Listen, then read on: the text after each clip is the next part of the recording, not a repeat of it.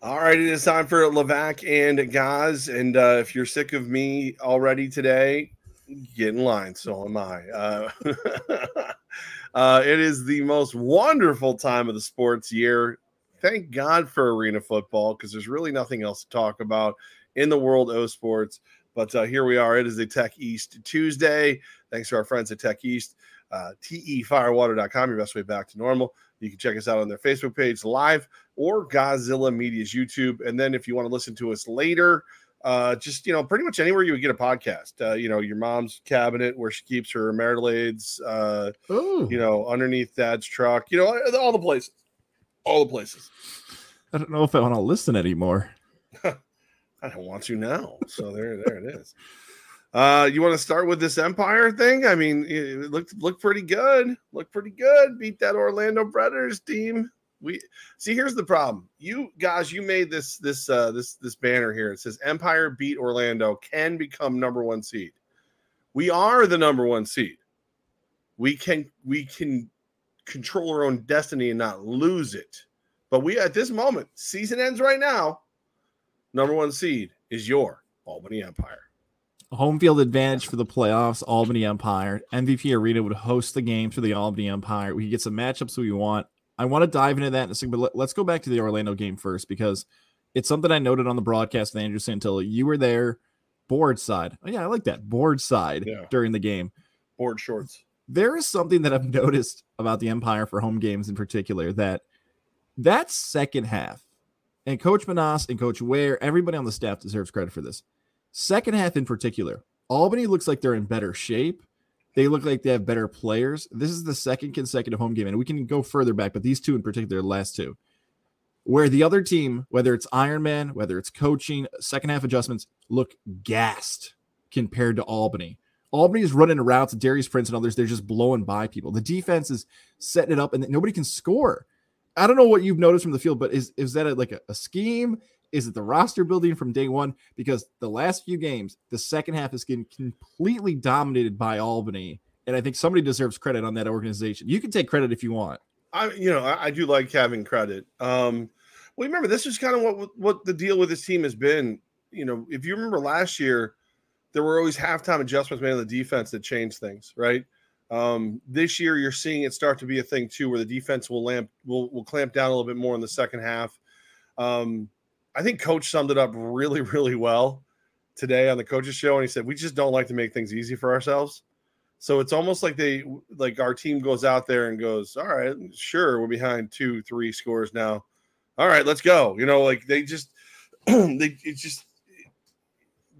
think they know how good they are. And every once in a while, it's like they just kind of play the level of the competition for a minute or two. And then all of a sudden, boom, they lock it in and they go after it.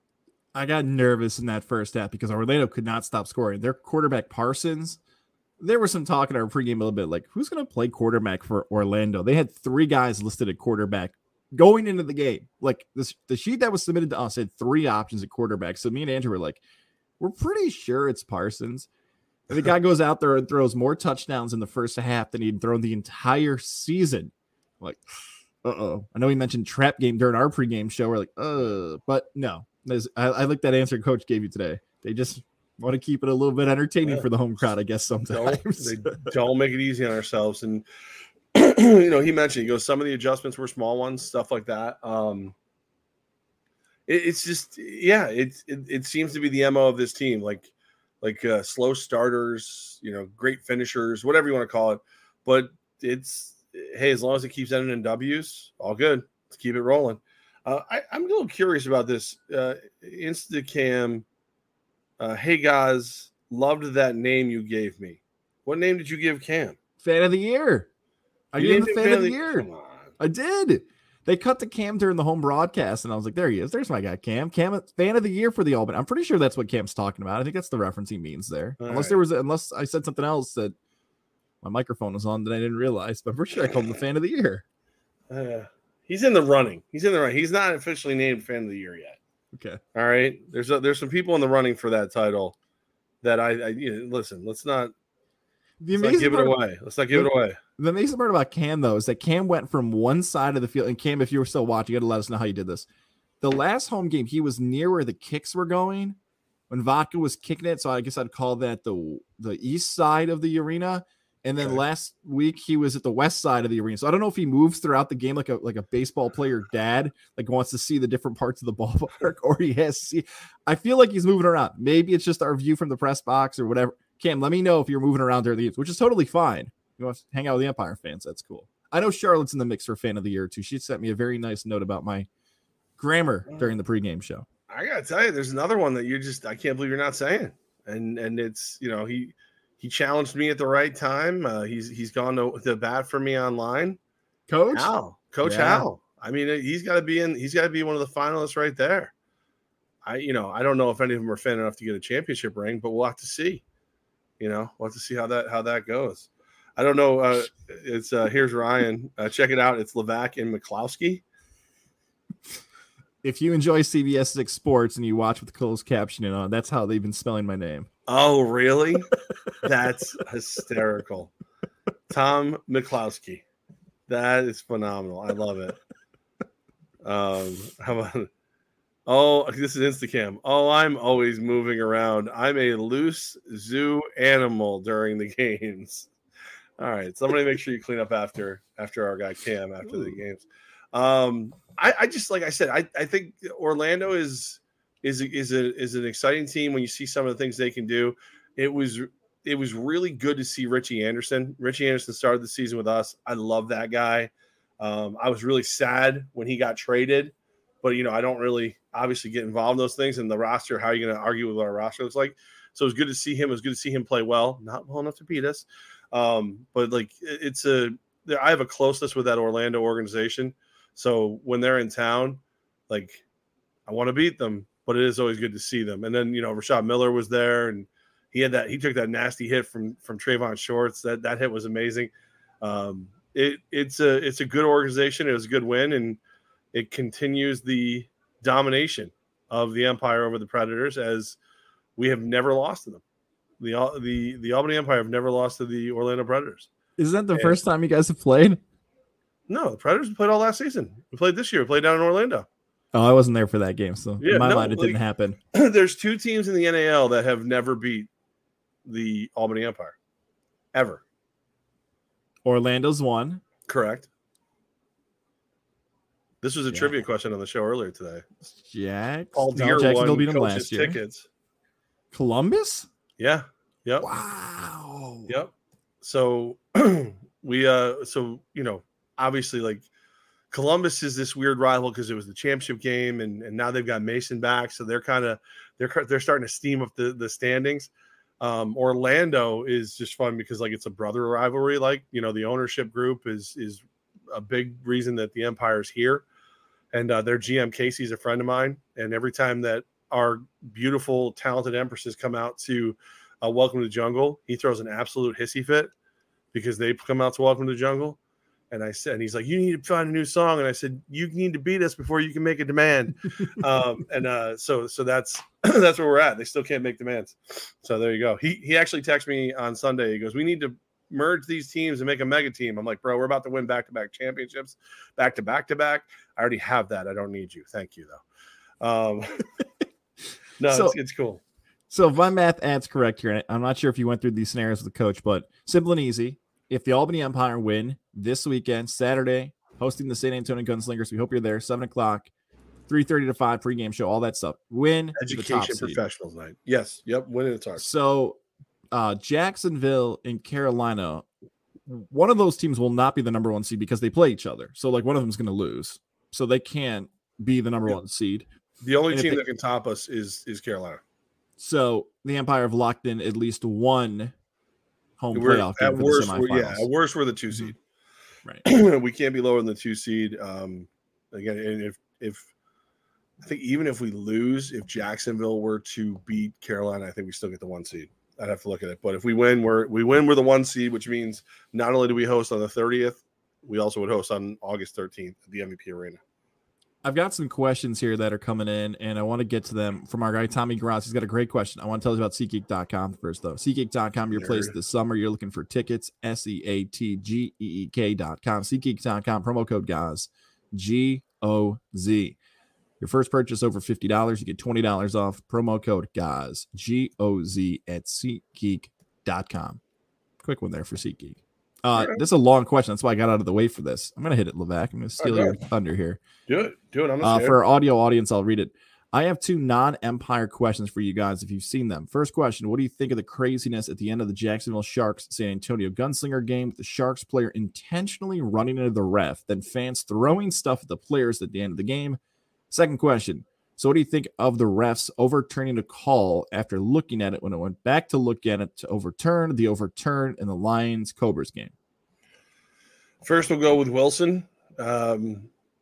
It's as per usual when you see the outrage online, it's usually somewhere between both levels of outrage. Like if you're a Jacksonville fan, they're like, yeah, it's not that big a deal. We're all mad at the ref. So what if he ran into the ref intentionally? And then you see everybody else. It's like, burn the witch, it's. So he's suspended indefinitely. I think there's no chance he'll play this season at all, which I think is fair. But after that, it is what it is. I think it was gross. Like it shouldn't have happened. When you blindside anybody, you run the risk of hurting them. But at least like football players are in pads and they know there's collisions coming. Refs know they could get hit. You shouldn't be blindsiding a ref and just running him over. It just shouldn't be happening. Wait a second. I gotta just to add some clarity here for some people who have not seen it. When I first heard Tom Gross address this, and some people may have as well, intentionally running into the official, that sounds like, okay, like, I guess I'll use a basketball comparison. Like he's trying to take a charge. Like, oh, I didn't see the ref. Oh, I'll fall. Now flag, stop the clock. You're saying it looked like it was a cheap shot. Veered. Like he hit him. Yeah, he hit him on purpose. I don't think there's anybody who's debating that. I don't think there's no, you can see the ref has his back turned. Wilson is running up the field and Wilson veers into him and puts him on his ass. Well, his face. And it was dirty. It was frustration. He boiled over. That guy is a hell of a player. He's a hell of an athlete. He was clearly frustrated. The refs' calls have been the story almost in the entire season, but you can't do that. You just can't, I think what happens is almost like Survivor or Big Brother or whatever. You forget there's cameras on you at all times. And you probably think to yourself, just brush this dude, put him on his tuckus real quick. Everything will be fine. And it turns out he hit him pretty good and everybody saw it. So he's got original report was a suspension of 4 games. I'm hearing now it's more of an indefinite suspension while they figure out exactly how long it's going to be. But there's very little chance one of the best players in the game, one of the best players in Jacksonville is going to suit up the rest of the year. He should be done for the season. If it's an intentional hit, it should be done for the season. I mean, that's an easy one. Like, you can't give him a 1-game suspension. He should be done and a potential ban from the league. Like, it should be that far if you're going after officials. You just can't have it. You should threaten it. You should threaten it. Sure. I don't think it should be, barring if he comes back and says, screw you, I'll hit whatever ref I want, they suck. Yeah, you're done. You're toast. It's out. You didn't get it. He comes back and says, I lost my temper. I screwed up. I shouldn't have done that. Because he did apologize to the ref afterwards, and I think the ref I would have loved to have seen the ref's reaction to the video. Because you're a ref. You're the field of play. You can get run over. It happens. But I think once if he sees it, it's fairly clear he was targeted. And it will be very interesting to see, how this all fleshes out. I don't foresee Wilson being gone more than a game or 2 next year on top of this year. But yeah, definitely the rest of this year. Second question, I believe he's referencing the final extra point play by Columbus where it's 46-45. Espinosa throws it in the back of the end zone. The receiver juggles it a little bit. From the broadcast side, because Andrew and I were watching the end of the game, I know a lot of players were on the field watching the end of that game too. I believe it was marked no good. Then it was overturned. Then it was taken off. If that's the call he's talking about, get it right. Like if you thought you got it wrong on the field, then you have to go back and check it a second time, or an official saw something on a camera, or somebody gets in their ear and says, we got a better look at this. Get it right. If that's the call he's talking about, I think that stands for any call in the NAL or any professional sports league. If you get an angle and you get it right, that's the goal of a review, is to get the call right. And especially with that one, with playoff implications and everything else. I mean, whatever it takes to get the call right. If you've got to, review it multiple times, if you have to, call the commissioner and then drag every umpire and referee off the field so they can get on the phone with the commissioner in the middle of a game, and then, hey, whatever it takes to get the call right. I mean, that's the way I see it. Do I need to hit the back button on my audio side to catch Tina? I'll leave that follow You up saw there. it. You saw it. I mean, it was interesting. The refs reviewed pass interference. It's just not a rule in this league. Oh, you're talking about the Empire call now about Orlando. Okay. Yeah. Our esteemed, the owner of the Empire, one Michael Corda. He doesn't like to be called Michael, by the way. I might pay for that later. Got on the phone with Commissioner Chris Siegfried, yelled at the ump, told him, look, this is wrong. Commissioner said it's wrong. He said, you got him on the phone? He says, I do. Why don't you come talk to him? And then Mike turned to Caroline Perry, the director of game day ops, and myself, and said, get out on the field and do something. And we went, what are you talking about? He said, go throw some freaking t-shirts or something, go do something. And we did that. And the refs huddled up on Mike's cell phone with the commissioner, and rules were clarified. Wow. That is not what we thought happened on the broadcast. I think what did you guys think happened? We assumed it was a ball situation because we had known during the game that that'll be next week. Okay. We assumed it was something with the balls because while that was going on, we were looking for the ball. And I actually might have leaned into Andrew and said, like, hey, I don't see a ball in the field. And we were like, oh, okay. Like they're looking for balls. Like they don't know where they actually are. That's what we assumed on the broadcast. I guess I got to start texting down to somebody. Like if that happens again, I obviously you're busy and Mike's busy. I'm gonna have to start hitting up CP and being like, hey, what's going on down there? I looked at my phone when I got back off the field from whatever the hell it was. We did one of the games. I don't even remember which one anymore. And I had 15 text messages and 3 or 4 missed calls. And they were all people who were in the arena going, what the hell is going on? The other pride of Hobart, VP Matt Woods, and I are high-fiving. That's the owner. Because listen, with the way this year has gone, I have a lot of respect for Commissioner Siegfried and the refs in this situation, because with the way this year has gone, the refs have been the story of every freaking game at some point in some way. Not our last home game. Our last home game, the refs were not the story. But to have a scenario where it's like, oh, there's clarification. All right, let's go. Let's do it. That takes a certain level of humility. That takes a certain level of pride in what you do. That I was impressed that it all came together that way. I really, really was. I thought it was great that they didn't get to change what they did. It was already too late. But we knew from moving forward that, you can't review a non-called play. You didn't call pass interference. You should have. Okay, let's review it. No. And okay, so I guess we got to chop up that story, because when Mike came on the field, we thought it was a ball issue. That call you're talking about, we nailed that on the broadcast. Yeah. We said something's not making sense here. They're trying to call, and the referee didn't do the best job getting on the mic and explaining what happened when he actually turned to the crowd and said, pass interference. You didn't call what? Okay. Right. All right. Right. You didn't call it. Not you called it and we're trying to overturn it. You didn't call it at all. And then you're like, oh, okay, yeah, there it is. No. You could say it doesn't matter to you, or we're on to San Antonio. And maybe you don't have the answer to this, truly. Do we know why some of the former Albany Empire players did not play in that Carolina game? I'm talking about Grady and Malachi Jones. Was that Grady played? Okay, so Grady played. He got hurt. Okay, because from our stats, we were being fed from Carolina. You couldn't watch. Right. So I went home and watched that night because I was definitely intrigued in the whole situation. As I told you, Grady sent me a nice text like, "Hey, look, I know there's stuff going on online. It has nothing to do with me. All love, good luck." And it was same reciprocated. Grady got hit in the legs by Starks from Columbus. I keep saying Columbia. And he limped off the field. So he was unable to finish the game.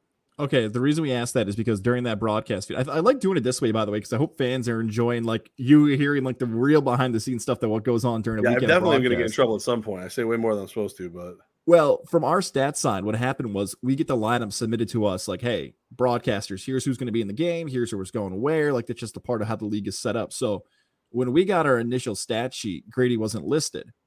And then during the game, there was a 2 quarterback situation going from the stats we were being fed from that Carolina Columbus game. And Grady's name never appeared on the stat sheet. So we're okay, well, if he's not on the stat sheet, then he's not playing. Now, there were other guys listed. I believe Maurice Leggett was listed, but Hills and Jones were not listed. So Hills that's why played. Hills got a touchdown. Well, there you go. So there must have been a situation with jersey numbers that somebody on Columbus or Carolina got confused and was putting the wrong players down during the game. I can't think of the guy's name, but the guy who originally wore number 4, he's a wide receiver. He's a captain on the team. His name's escaped me. I apologize. He switched to number 6, and he ended up coming in and playing quarterback after Grady got hurt and throwing a touchdown. He's a wide receiver. Then, Last Chance U came back in, and he played the rest of the game. Willie Henry? Yeah, Last Chance U. So I'm not sure how serious the injury is to Grady at this point. I've heard I've heard through channels there's a chance he doesn't play the rest of this year already. But I don't know that. That's just speculation. But it sucks because you want to beat him. You know what I mean? Like if he's going to be back, you want to beat him. You don't want him to be out because he gets hit in the legs. But it's a different league too. Like when you have a guy as good as Grady, who's not a mobile quarterback, but he's got one of the quickest releases. He's like, we joke because of the name similarities, but Tom Brady's not mobile, but Tom Brady's got a quick release, right? So he's gonna make you look better. Give him 2 seconds. He's gonna find the open receiver and put in their hands. You get a guy like Grady who, he doesn't know these receivers. He knows Joe Hills. Joe Hills was out there, but he doesn't. Malachi's not out there yet. And as good as Ings and DJ Myers and everybody else is, he's not used to playing with them, at least not this year. The timing's not there. He needs 2-3 seconds. He needs a little extra time. And when you've got Iron Man football, there's a chance that you don't have the top offensive line out there. That's why Sam Castronova's ability to run is so valuable. Arvell Nelson, same thing. Last Chance U can run a little bit. So, Grady was put behind the 8 ball from the rip. So we'll see what happens. Like, can he heal up and be back, or, did he come out, make a couple plays, and is he done? I don't know. We'll have to see. We will see. All right, there's a lot of storylines going into this final week of the regular season, man. I knew there was with like playoff scenarios and who could go where. Actually, and how this could it is all interesting. You like this question by Cam? I do too. Cam said, if I see Grady come back to Albany, if we face Carolina again, I won't boo him. I'm pretty sure everyone else will. I don't know. I don't think he gets booed. I don't think Grady gets booed. I think some people might boo him just because he signed with another team. But I just like he just decided to play and there was an opening.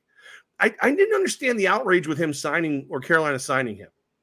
Like, that's the most NFL story there is. I've got a number 1 team in the league. I lose my star quarterback. Oh, look, here's a star quarterback who isn't playing. I'm going to go sign him. Like, it's the number 1 thing out there. Happens all the time. Yeah, it makes sense. And Albany's in a great spot right now with Castronova, and he's playing really well. He should be the quarterback of the team. It totally makes sense. Yeah, to the Grady point, boy, I love that question by Cam. We've got some good questions this year. I think that's one of the most intriguing questions we've got because something's happened with sports fans over the course of the last 4 to 3 years where like booing an athlete has become like faux pas, taboo. Right. Like, oh, what do you mean you're booing them? Don't you? Like everybody has to get honored at every former team. Like, thanks for the memories, Jared Jeffries. Like some random athlete who played there for like 2 years for the Knicks. Right. Like, we need in honor of Kyrie. Like, I don't know. Look, maybe it's egos, maybe it's pro sports, maybe it's social media. I don't know. You got to get I don't know if you watch the show, Dave, called The Gander. Like, you got to make sure you look good. The Gander. I think he'd get booed. And I feel like Tommy Grady's in an age where he would take that as a compliment. Like, hey, I'm the opposing quarterback, one of the great players of all time, playing against the home team. Right. And I'm the quarterback. Like, I don't mind if they boo me. I can damn sure guarantee you show up in a different jersey, you're not getting honored.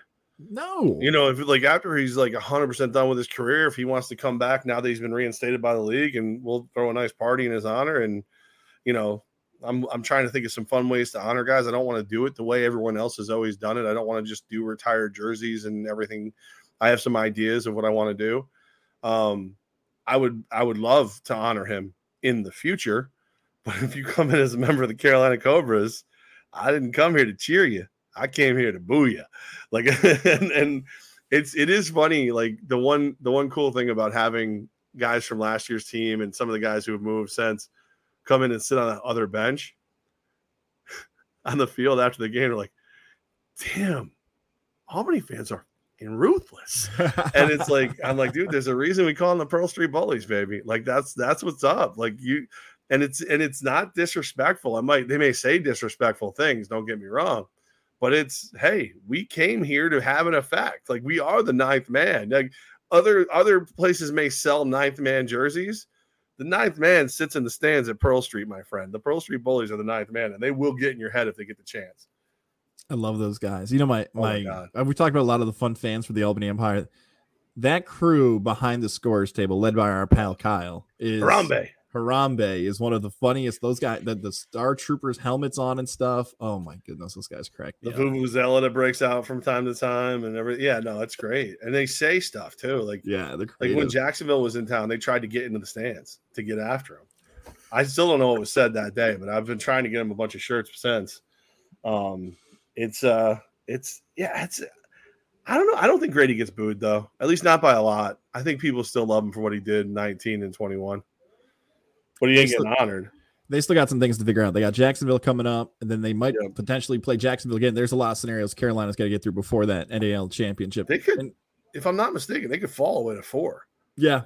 We could see them actually in the first week of the playoffs if we win and they lose and Columbus wins. So, I mean, it's crazy. It's a crazy year in the NAL, but it does feel right to see the Empire logo at the top of the standings where it belongs.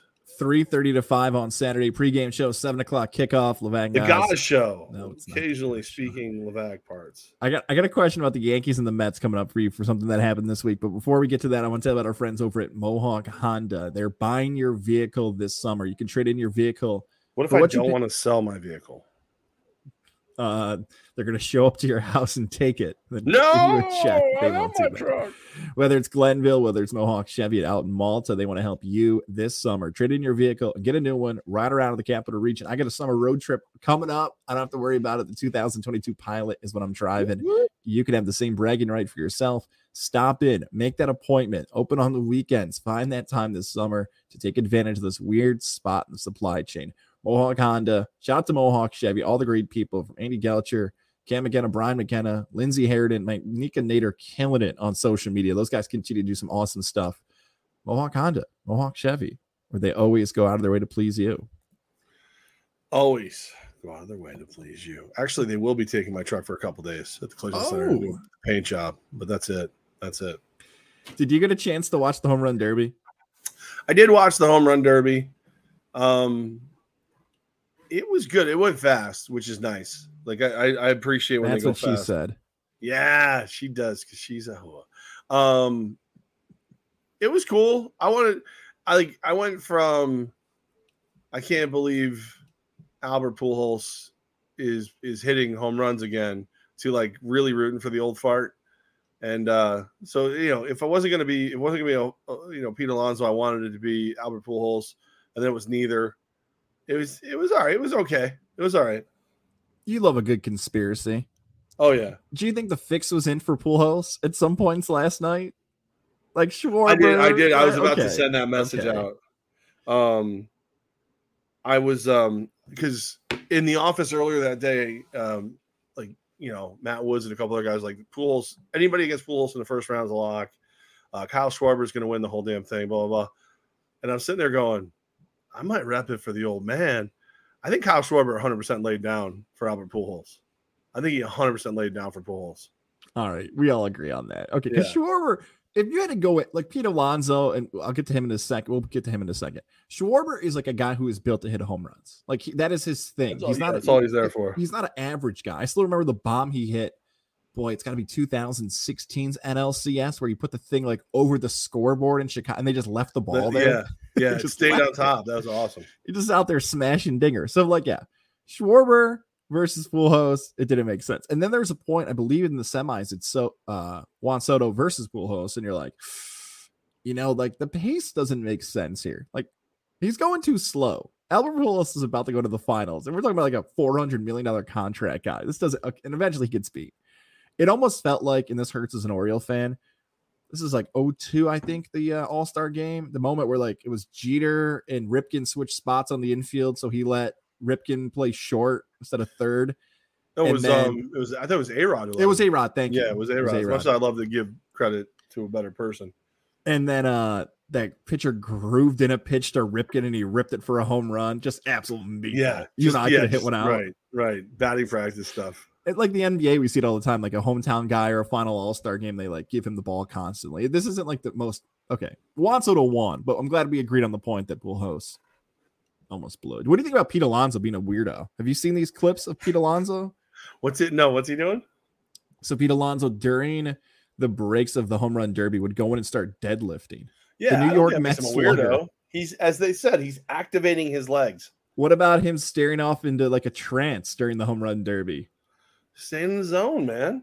You know, a lot of pressure. He was going for number 3. So I think you're judging the polar bear inappropriately, my friend. If it's the NLCS, the World Series, a playoff game, you got to find ways to hype yourself up. No judgment here.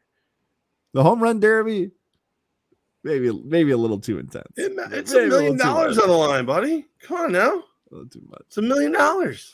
Maybe you know what I feel about. I know it doesn't mean much in Godzilla Media Land with all the money you're raking in. You know, all the money you're taking from us now. You're a TV star over on CBS 6, the Upstate Sports Edge. $1 million means something to a guy like Pete Alonso, the polar bear. Global warming. He doesn't know where he's going to live soon. I don't think that's how that works. You don't know. Maybe it's because the cameras filmed it. You know, like nothing says I don't want anybody to know about this than posting it immediately on social media. Dude, I just love like there's this like moment that he's like dialed in and focused and you're judging him when you legitimately sit like an orangutan when no one's looking. And you're calling Pete Alonso a weirdo. This isn't a normal way to look during a podcast. Yeah. I can't wait till the Benchwarmers podcast comes out. Where no. What a weirdo you are. Don't send the visual of that. No. You're such a weirdo. Like your phone dies. So you end up in your car and you're like in the dark and you just keep coming out of the dark. Like it was like creepy as all hell. It was weird, man. The last guy I saw do an entire podcast from his car was that dude from Inside the Walls. So Zach? No, Jim is always in his car. Is it? Is Jim and Zach? Yeah, Zach is always in front of a white sheet. Jim is always in his car. What's up with those guys? Are they mad at us? They used to be a part of the show all the time, and then I don't know. Jim's been sick a lot. Apparently, is that what it is? Yeah, okay. He's had like I don't know if he's had the Ronas or monkeypox. I believe it is. Might be monkeypox. Plus, it's Jacksonville's almost out of it, so who cares? I mentioned.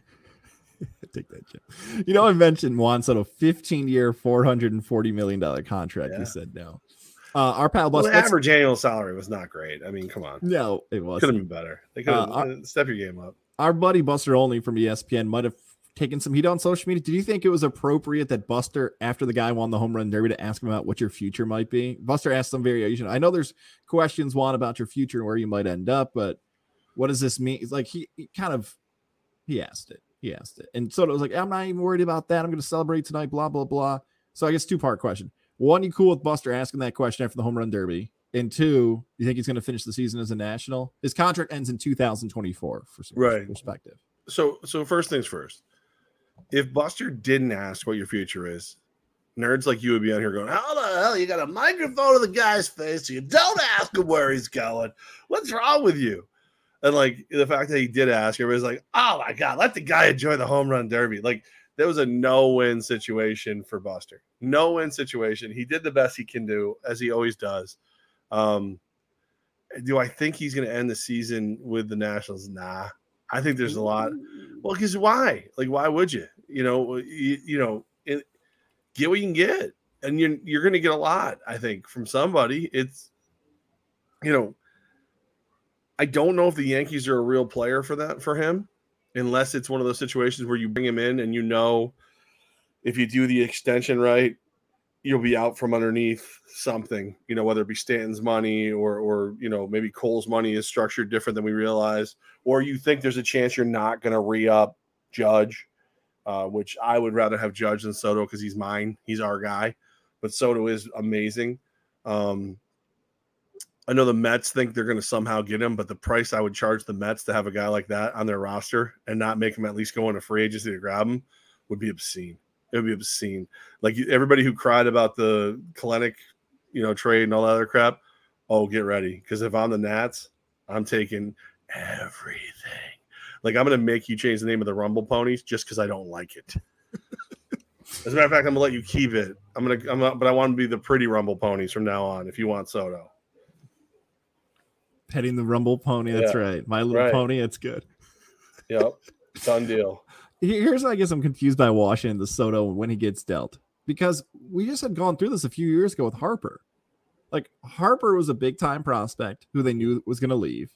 And I remember you and I had a show, and it was the day it was Harper and Machado were both coming up. But that trade deadline, they're both going to get dealt. I think Cleveland was the top contender for Harper, and I want to say it was still the Dodgers. We ended up, Machado got traded to the Dodgers. So, yeah, he ended up getting traded anyways. But the Nationals decided not to deal Harper.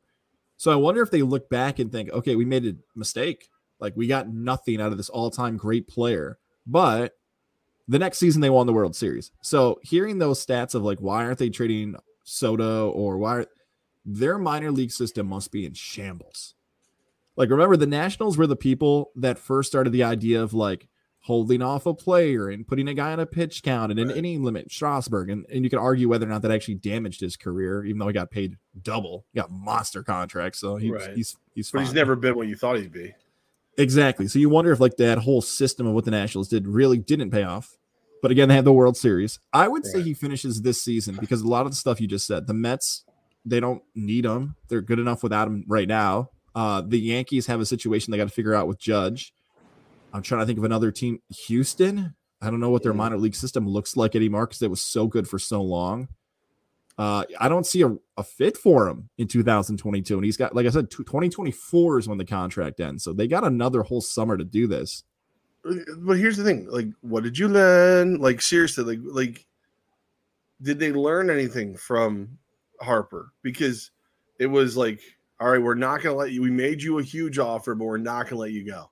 Okay, what's your new offer? Oh, no, we're not going to make you a new offer. We made you a huge offer. We're not letting you go. You're going to go to your room. You're going to think about what you've done, and you're going to take your offer. Well, that never happened. He's a Philly. There you go. So Soto, we made you a huge offer. We're not going to let you go. Go to your room, think about what you've done.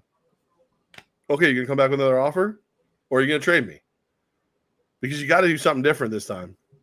You can't. Like, the definition of insanity. Repeat the same actions over and over and expect a different result. Okay, we got one of the best young players in the game, maybe the best young player in the game. Let's do the exact same thing we did with the last one. That's stupid. It's just stupid. So whatever I can't help but think that they're starting to be like the Ravens in the NFL. Almost every year in free agency, the Ravens in the NFL will let in a superior offensive lineman leave the organization, whether it be through a meaningless trade or just free agency. And we all sit here and go, how the hell are you going to let Staley this one, that one? How are you going to let that guy go? And then they just bring him another one. So, like, do the Nationals think that, like, all right, these Harpers and Sotos grow on trees. It'll be fine. Don't worry about it. We don't need them. They've done it 3 times. Strasburg, Harper, and Soto. That's a lot of faith in finding another huge prospect. And they dealt a lot of guys away.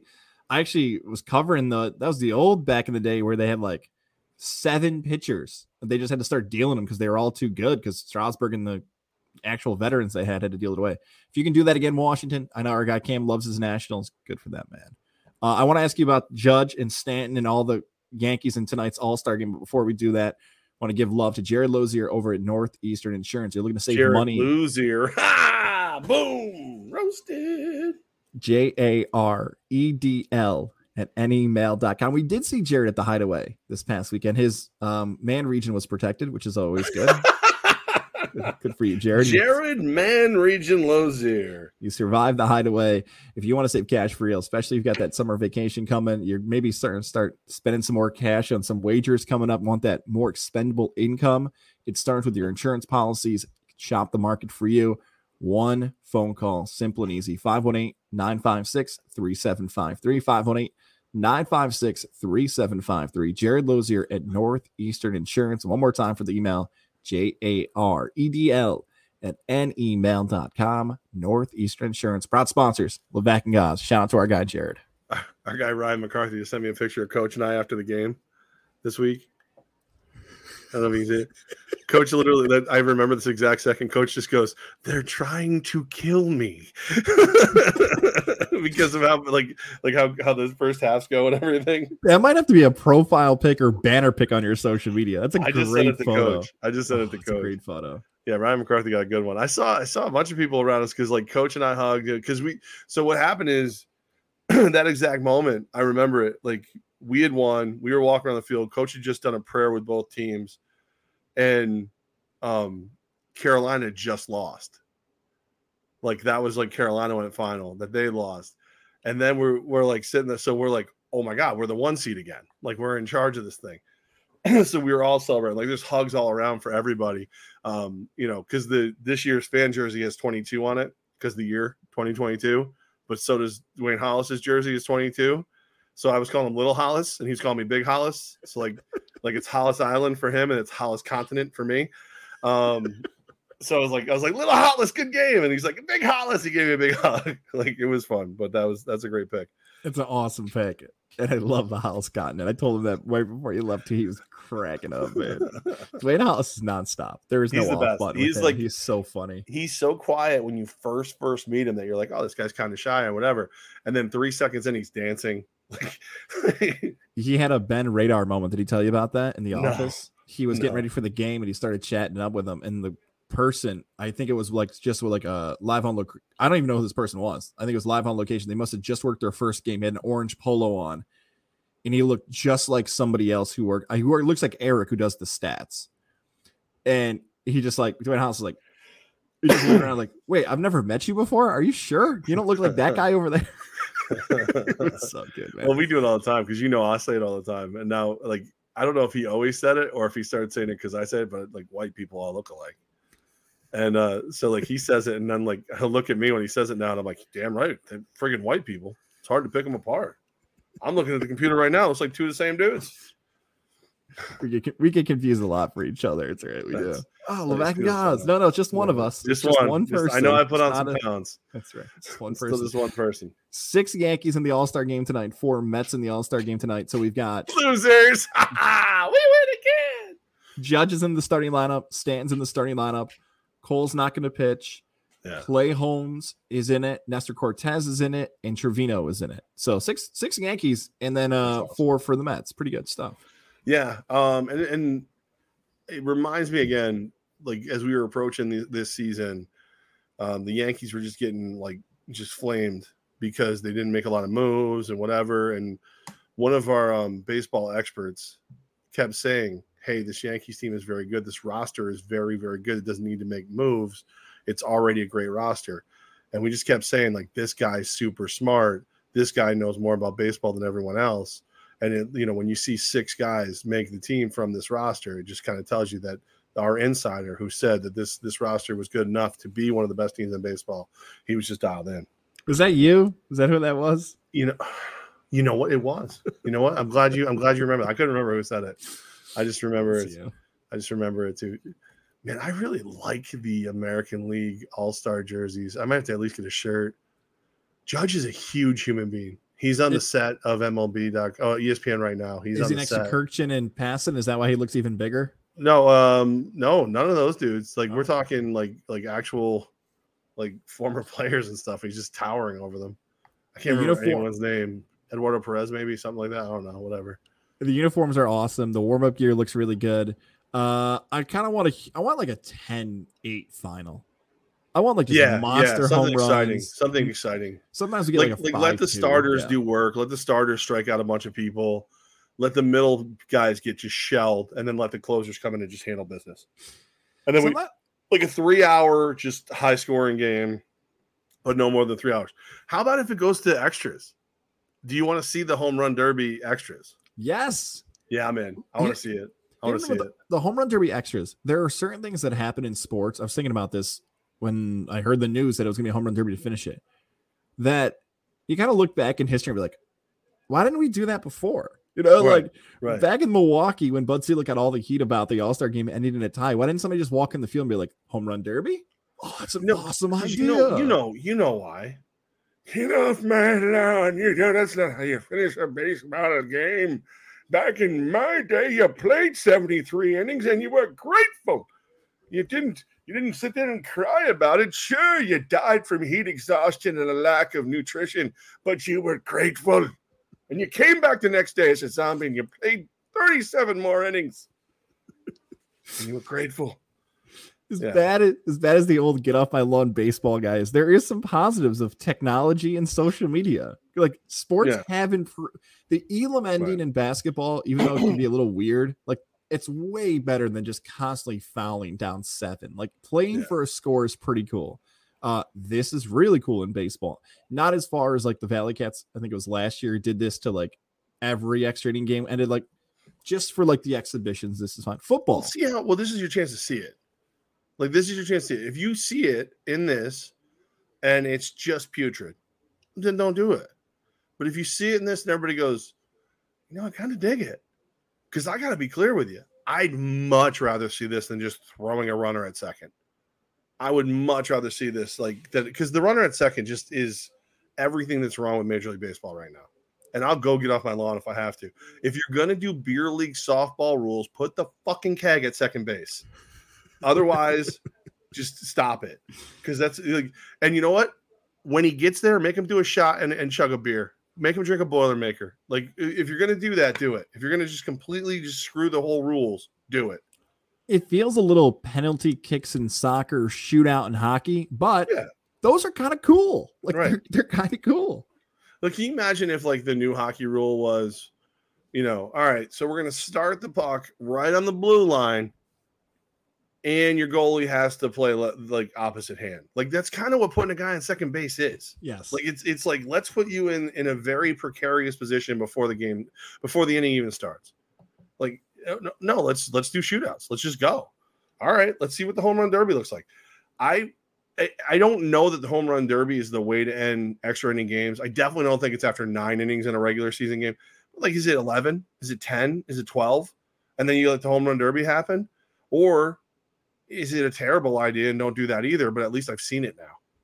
But at least in those sports, it's a skill set that's being proven. Like you just said, like when it starts getting all turning to the actual sport you're playing, because football sort of has a problem with this. Like going through all those things we just went through, and this is both college and pro. So college had the overtime where everybody alternated possessions, and then you had to go for 2. But now that's stopped because it's like you just got to make a I still don't feel like the college football overtime is quite right, but also having 7 and 8 overtime games isn't right either. I don't know if they figured out the perfect formula for that yet. In the NFL, I feel like a few months ago, you were pro both teams having a possession. I'm like, you have an opportunity to get like 4 quarters to get it done. Like, you should just stop them. But now hearing about this out loud, I'm like, doesn't it go against the guys? You just said like it should play to the skill set and positions. Like, that makes no sense. Never in football does one team only get to touch the ball once. It's not the sport you play. Right. Now I'm arguing with myself, and I feel like I was wrong to begin with months ago. But it's also hard. Like let's be clear. You're looking for the best bad answer, because the best answer is finish it in regulation. That's the best answer. Like, oh, regulation's over. Oh, so's the game. All right. The best bad answer is, how do I do this where I can get to a resolution before these guys are put in a position where they're in more jeopardy than they are in a normal game, where fans are still interested, where I'm not screwing up the cable, rundown for the rest of the day.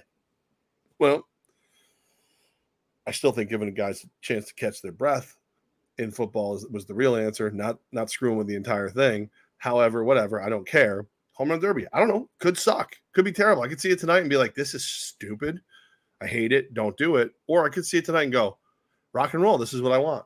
But I know I don't want the runner at second. I know I don't want that. I don't need to hear any more about that to know that that's crap. Done.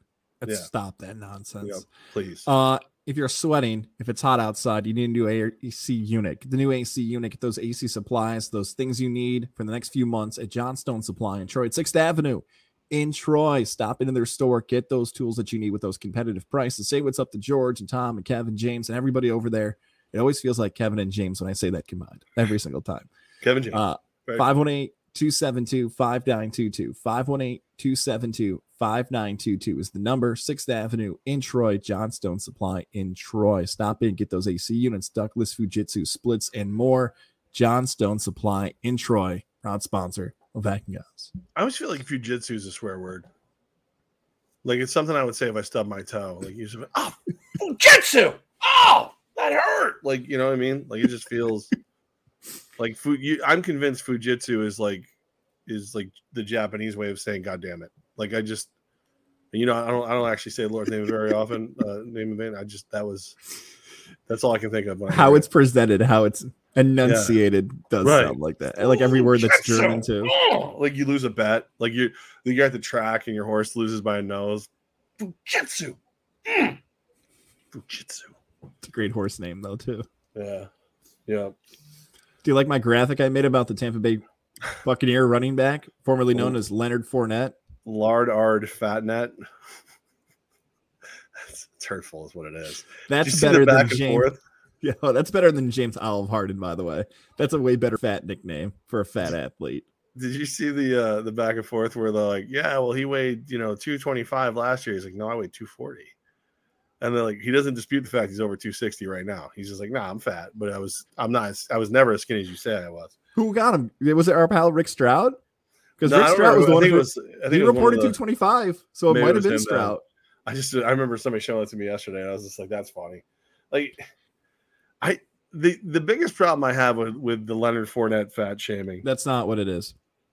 It's Leonard Fournette. He was your favorite player for years. Lar-ard, you're going to turn on Fatnette. Leonard Buffet is what Daniel on Twitter. Yeah, my cousin wants to call him. The problem I have with it is not even the fat shaming of Leonard Fournette. It's the shrapnel that poor Eddie Lacy's getting.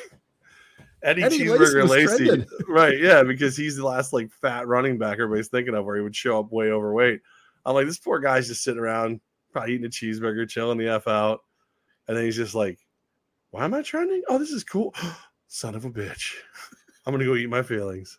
It's called catching a stray. That's what that's called. Catching a stray. Eddie Lacy's like, man, guys, like the worst part about the Eddie Lacy thing too is that like it was always a picture with Eddie Lacy. Leonard Fournette showed up fat to camp and people are just like, oh, Leonard Fournette put on a bunch of weight. They waited for Eddie Lacy to catch a pass and was sideways so they could always get like his gut hanging out. Side profile, yeah. Eddie Cheeseburger Lacy. That was his name for a long, long time. And it's sad that him and Len Whale White. I mean, there's a lot of fat running backs. You could have gone back to Lardell White if you wanted for that one. Yeah, too. Yeah. Don't forget, when you go to quarterback, the Pillsbury throwboy, God rest his soul, the hefty lefty himself, Jared Lorenzen. Yeah, I just this is every camp, Levack, every single year. Right. This is a storyline because nothing else. Look, you and I have covered a bunch of camps. There are some days where I love football. You love football. It is boring. Like it's just practice. Like there's not much happening unless you get to the one-on-ones or a scrimmage. And there are times for the one-on-one period where it really is intense and it's so cool to watch because guys are fighting for roster spots and that stuff is the best stuff you get at camp. Really cool. There are other days where there is nothing else to report besides how fat somebody got. Like that was Tony Romo. They used to hate on Tony Romo one year. Well, Baker Mayfield would get it all the time. Baker got it all the time. And that's the thing. The guy backed in for the Jets. Yeah. Well, I mean, Becton is like 400 freaking pounds though. I mean, he's a big dude. He's a big, but that's part of who he is, it's just as a fat guy, I think it's funny. I really do. But if Leonard Fournette's showing up to camp 30 pounds over, 20 pounds over, it's going to be a story. It's going to be a story. And like, you're an athlete. You're famous because you can do something physically that the rest of us can't do. So it's going to happen. I just feel my poor Eddie Lacy's just sitting around going, thank God I don't have to show up to camp in the tight compression gear and whatever. And it's like, oh, really? Come on. Like, I'm over here relaxing. Eating. Yeah, leave me alone. Maybe like doing some crunches. The reason I'm crunch wraps. I love Fournette, like you said, because I watched him play, and he would have set the NCAA single game rushing record for anybody. I saw him play the Carrier Dome. He got called back for three touchdowns. Not one, not two. 3 touchdowns got called back for holdings in that game against Syracuse. And he would have ran for over 400 yards. Like, I know I talk about the Lamar Jackson game. Fournette's game would have been better in the Carrier Dome if his offensive line decided not to tackle guys on Syracuse. But the problem with Fournette, and this goes back to even like when he was a huge high school recruit, when he doesn't want to do something, he really doesn't want to do something. That final year at LSU, when everyone knew he was going to be a top 10 pick, I believe he was the one before McCaffrey. He might have been the first one to set the sit out of the bowl game trend, because he sat out of that last game, and he sat out a few games at LSU. Clowney did that too, where they were the first ones where Clowney was the first. Clowney was the first. And then Leonard Fournette. But Leonard Fournette did it the same year as a couple other guys. So he didn't get as much grief as everybody else did. But yeah, he just got paid too. So like that's the other thing. He just got a 3-year contract and then got fat. Right. Well, look, again, you're a physical specimen. Like thank you. You're not you personally. You look a lot like Leonard Fournette now. Eddie Lacy's laughing at you. But no, wonder they don't put you on TV, guys. That's what they do. What I was saying, like that's what you are. Like you're a physical beast. Like what you're known for is your physical ability. You may be a poet, an artist. You may, be a politician in the future. You're famous right now because you run the football. That's what you're famous for. So yeah, you show up fat, people are going to notice. It's going to happen, and you deal with it. Like that's part of it. Like body positivity, all that fun stuff, whatever. No, dude, I just paid you a 3-year deal, and you're showing up fat. Damn sure you're damn skippy. I'm calling Rick Stroud and whoever else will listen, and making sure they know that I'm not happy. You're doing more crunch wraps than crunch is. I could go for a crunch wrap right now. I know, right? Our guy Tom from Johnstone wrote in, don't forget about the John Goodman AC units. Not during this conversation, because John Goodman's skinny now, unlike Lar-ard Fatnette. John, yeah, well, all the weight that Goodman lost, Leonard Fournette found. That's what happened. Now we know. Knowing is half the battle, G.I. Joe. A lot of these places that are creating content were very smart this week about when to put it out, because they know the big breaks coming here in sports. I have 2 places that have put that content out I want to tell you about. But first, Lily and David Fine Jewelers, Route 50, Shoppes of Wilton. Stop in. 5-year anniversary. Proposing to my wonderful wife, then girlfriend, then fiance, now wife. Have it at Lily and David Fine Jewelers. Guys, if you're looking to make that move this summer, or maybe coming this fall, the engagement ring, Lily and David Fine Jewelers, family owned and operated business.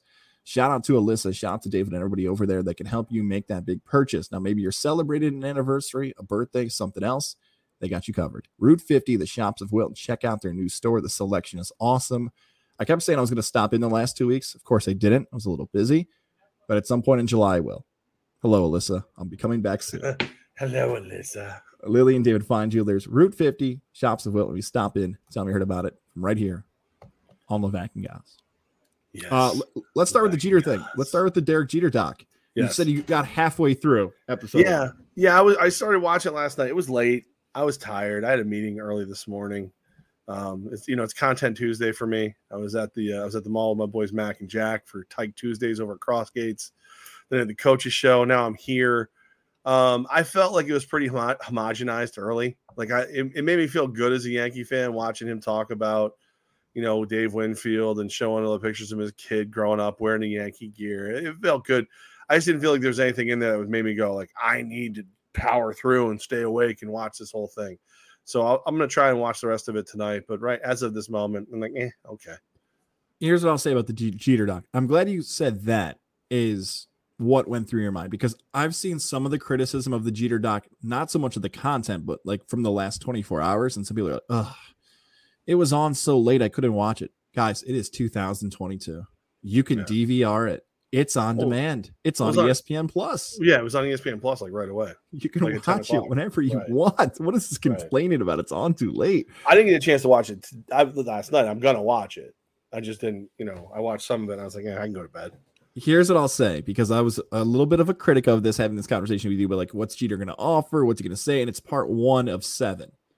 Mm-hmm. Here's what I need to remember, and I think we all need to remember about The Last Dance, because it's going to be compared to The Last Dance, whether we like it or not. The Last Dance was about the 90s Bulls, like the 1998 Chicago Bulls.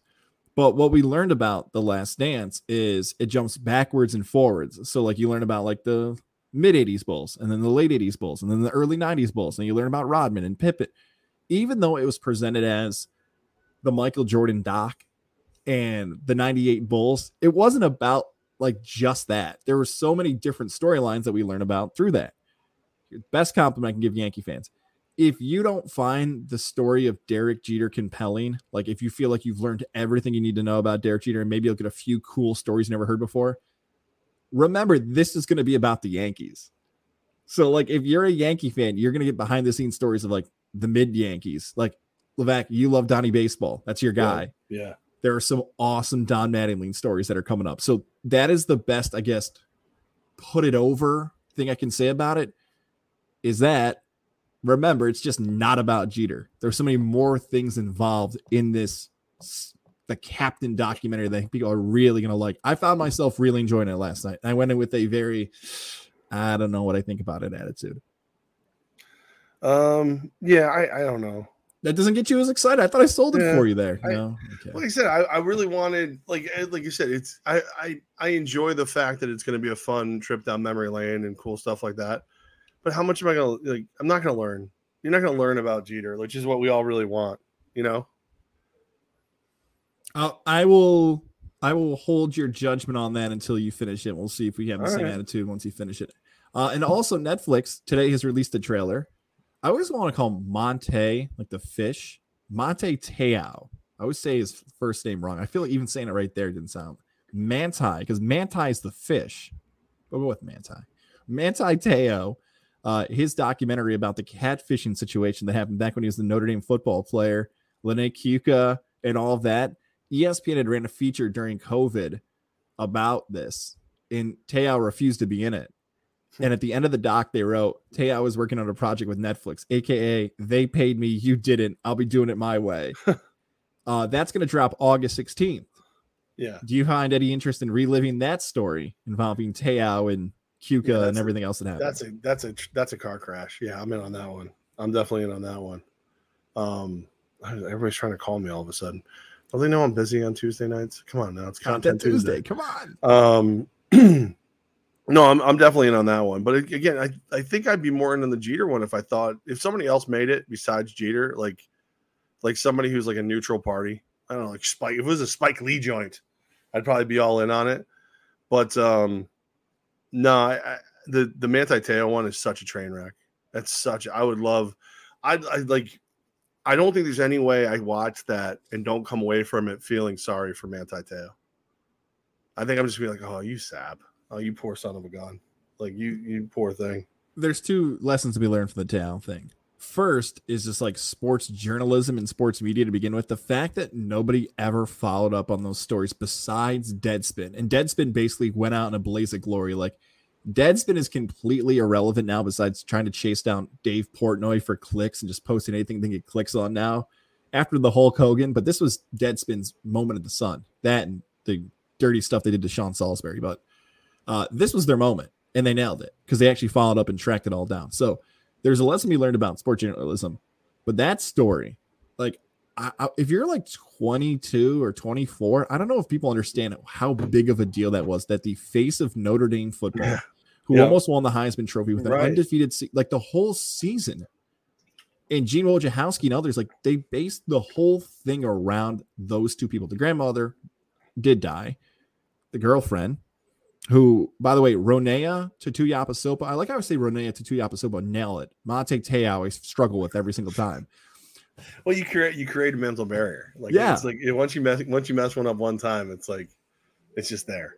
Tutuyapasopa has now undergone a gender procedure where now Ronea is going by she. So it's a completely different person now who's catfished Manti Te'o. And now it could be his girlfriend. I don't know, man. Caster to hit that. I can't wait to watch it. I think it's gonna be great. I think it's gonna be an awesome story. I can't wait. Yeah, I think that's pretty compelling. I'm in on that. Like, I feel bad that I'm in on it, but I did watch the Tinder Swindler and a couple of the other ones that are terrible too. So why wouldn't I watch this bubblegum nonsense that's gonna be going on? You know, lock me in. Did I miss any of the other? I know there's some other 30 for 30s out there. I know they have one about street ball and a bunch of other, all that stuff. But like those are the two that I'm locked in for. Yeah. I mean, like I said, I'm going to watch the Jeter one. Maybe if it was out of season, I'd be more into it. I don't think it can, I wasn't even that into The Last Dance. I thought that was going to be too long for that. And I ended up liking it, obviously. But like, even today, like I'm driving around knowing that I haven't seen it all yet. And I'm like, okay, I got to get from here to here, or whatever. I'm flipping through the sports channels. I hear Colin Cowherd talking about Jeter's thing. And I hear Bart and Hahn talking about Jeter's thing. And I'm just like, crap, it's going to be one of those things where whether I want to see it or not, I'm going to hear about it. Like, I'm not going to like, I would love to wait and just binge it in a weekend. And I can't do that because I'll hear all about it before I get a chance to watch any of it. You didn't finish the OJ one, Made in America. I don't care about that. I lived that. I know what happened. OJ killed his ex-wife and a waiter / possible lover, and then got away with it in legal court, and then civil got popped, and continues to rub it in everybody's face. And I know that one. I don't need to relive OJ. Spoiler alert. Yeah. Well, I'm sorry. If you don't know by now, OJ's a terrible, terrible excuse for a human being. He's a steaming pile of horse shit. I would say over the last 12 months, not counting 30 for 30, so not counting sports docs, King Richard about the Will Smith. I know the movie in itself has been lost because of Will Smith slapping Chris Rock and everything in his performance, but that movie, and then have you seen Hustle by Adam Sandler? I've been meaning to watch it. I haven't watched it yet. No. It's great. Yeah, that's what everybody says. Really good. Really good. Says. It's a great stretcher for sports movies. Adam Sandler movies. I like, come on. I think you'd enjoy Hustle. Yeah, probably. But I'm probably going to watch the whole time going, be funny. Like that thing where it pokes things with a stick. Do something. Be funny. Just be funny. You get enough Sandler to whet your appetite. You made me watch that Huey Halloween crap. Huey Halloween. Like, now you're going to give me these serious shows? Stop it. Be funny. How dare you? I got Q&A to end the day here. Let's go back to our guy Cam. All right. Will you guys be watching the All-Star game tonight? I know I will.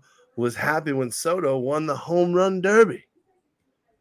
No, I don't know. Probably gonna watch Jeter. I'm gonna watch until Judge leaves the game. That's how much I'm gonna watch. I will try to listen to it or watch on my phone. I'll be traveling tonight, but here's my advice from the home run derby from last night. And I think everybody needs to sit down and think about this. And Cam, I don't think you're one of these people, but if you're betting on the home run derby, I have concerns for you. Like, it used to always be NFL preseason, Levack, for our visual audience can see this. Our audio audience, Levack is looking around. Clearly, he wagered on the home run derby last night. Our guy Guns and others are complaining about Schwarber's numbers and the over-unders. Do not bet on the home run derby ever again. It's like preseason football. Stop it. You can take a night off. I'm guessing he didn't win. No, didn't win. I don't know why you think I bet on it. Let's go American League. God. Ryan wrote in, I was trying to get into that hug Levack, but caught that instead. I think that moment. Oh, Coach and I, we were hugged and then we were talking, and he got that. It was good, yeah. And then like there's a hug with Mike and I that I think Rob Simmons, our team photographer, has that he's going to use for blackmail money at some point. Yeah, it was a good time. It was good. It was a good moment. It was a good moment in the Empire. One other love here for Ryan too. That's when Deadspin actually did journalism, not clickbait, which only appeals to insufferable elites. I've never been a Deadspin guy ever. I just never got into him. I didn't believe in him then. You know who loved Deadspin? I don't even know if you remember this. You know who loved Deadspin? Oh, Wolf. Oh, of course he did. Of course he did. Wolf would come in. Tabloid stuff. Wolf would come in, and it was very old school radio, old school sports, any type of media, because radio used to just any pop culture. He could just come in with the newspaper. Yeah. So he would come in with the newspaper, but Wolf would print stuff off the printer, and every day he'd go to Deadspin. Swear to God, every single day he'd have a stack of like 6 to 8. It's like, guys, what do you think about the stuff on Deadspin today? I'm like, Wolf, I haven't looked at that in years. When I was Zika virus, he loved it all. When he was in his absolute heyday, like Wolf and Mulrooney on picks, I'd come in as an intern, and he had a scalpel, and he would cut the newspaper articles out that he wanted to use, and he'd have a stack of them that he would bring into the studio with him and stuff in the morning. And it was great. I mean, he did an amazing job. Like people trusted him. Like even almost when they like knew he was being a dick, it was hysterical. Like he gave away a Toyota one year, a toy Yoda, and people were pissed. They were like, "We thought it was a car." He's like, "I told you it was a Toyota. It was, it was a Yoda toy." And then so good. They did. He went on the air and said that the New York State was passing a law that you couldn't smoke within 15 feet of a tree because it was bad for trees. Oh yeah, he told me about that one. Oh my God, people were calling, freaking out. They were so angry. The Latin Kings, which is a band, I don't know if they're still playing around here. He was very close with them. They came in and did an entire show on April Fool's Day in Spanish, and everybody believed that Pix had flipped to a Spanish-speaking station to the point where some rednecks in a pickup truck pulled down the road to the station, hung a sheet in the tree that was spray painted red. Get the Spix off of Pix. That's There was times like he would do stuff like that. I was like, dude, people trust you too much, and it's going to get some of us killed. It was. And I mean, we're talking about what, 98. We're not talking about 78. We're talking about 98. That was going on. So, but it was just, man, how he went to war with Allentown. A couple different things. The city? Yeah. He'd like pick an area and he'd just say terrible things about them. I mean, whatever rumor they had out there, he would go after them. So I'd be out doing events and people would like come in. You with that wolf? It's like, oh no, here we go. All right. Are we fighting or are we drinking? What are we doing? I feel like it's a great way to end today's show. You and I are back. Pre-game show on Saturday, 3:30 to 5. Kickoff set for 7 o'clock. Get your tickets now. AlbanyEmpireNAL.com. Yeah. Social I do want media. to say, yes. Shameless plug. Tomorrow, 4 to 6, going to be over at Animal Lovers. It's the East Greenbush PetSmart. We're helping them get some amazing animals adopted. And if you don't come adopt them, I'm probably going to have to take a bunch of them home. So 4 to 6, Animal Lovers. It's in the PetSmart in East Greenbush. We're going to be there. Mac and Jack, a bunch of the Empresses. The Empire's going to be there to help out, try to get some of these animals adopted. We've decided that we're going to strike while the iron's hot. While we're playing the best football, we're going to get out and try to do the most good for the community. So that's one of the things we're going to do this week is we're Animal Lovers. East Greenbush, 4 to 6 tomorrow. Come by, say hello, make some donations, donate, needed pet items, and we'll give you tickets. Very cool, man. That's very cool. Yeah, great stuff for you guys. Cool. Yeah. All right. You ready for some advice? Yes. Yeah, me too. I don't have any for you though, so I guess that's just going to be it today.